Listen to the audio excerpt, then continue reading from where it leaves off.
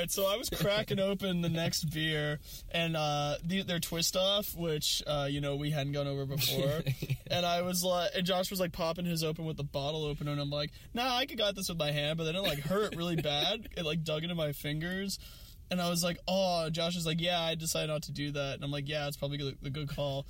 And what was it you said?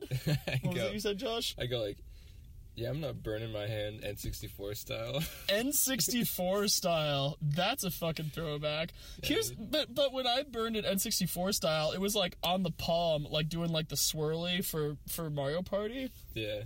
So I never held the joystick between my thumb and my index, because that's kind of weird. I mean, I'm not judging. No.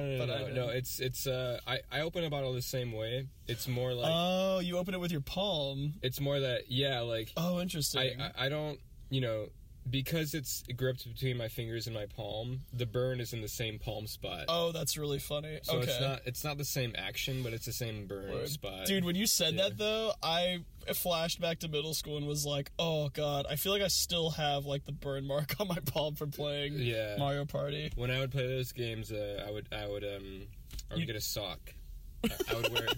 I'd wear sometimes two socks, yeah. Oh my god. And I'd be like, winner!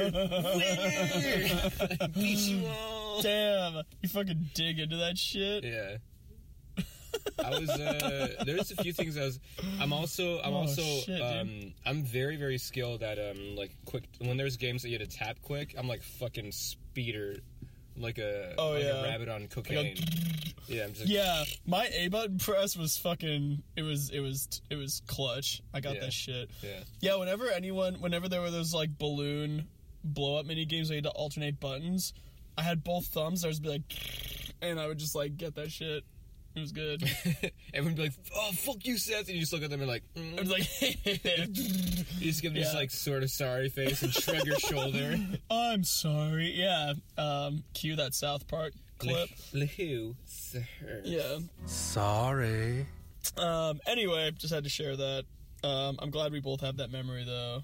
I feel like we wouldn't be real 90s kids if we didn't. Yeah. Only 90s kids remember. 90s kids don't forget. They never forget. Never.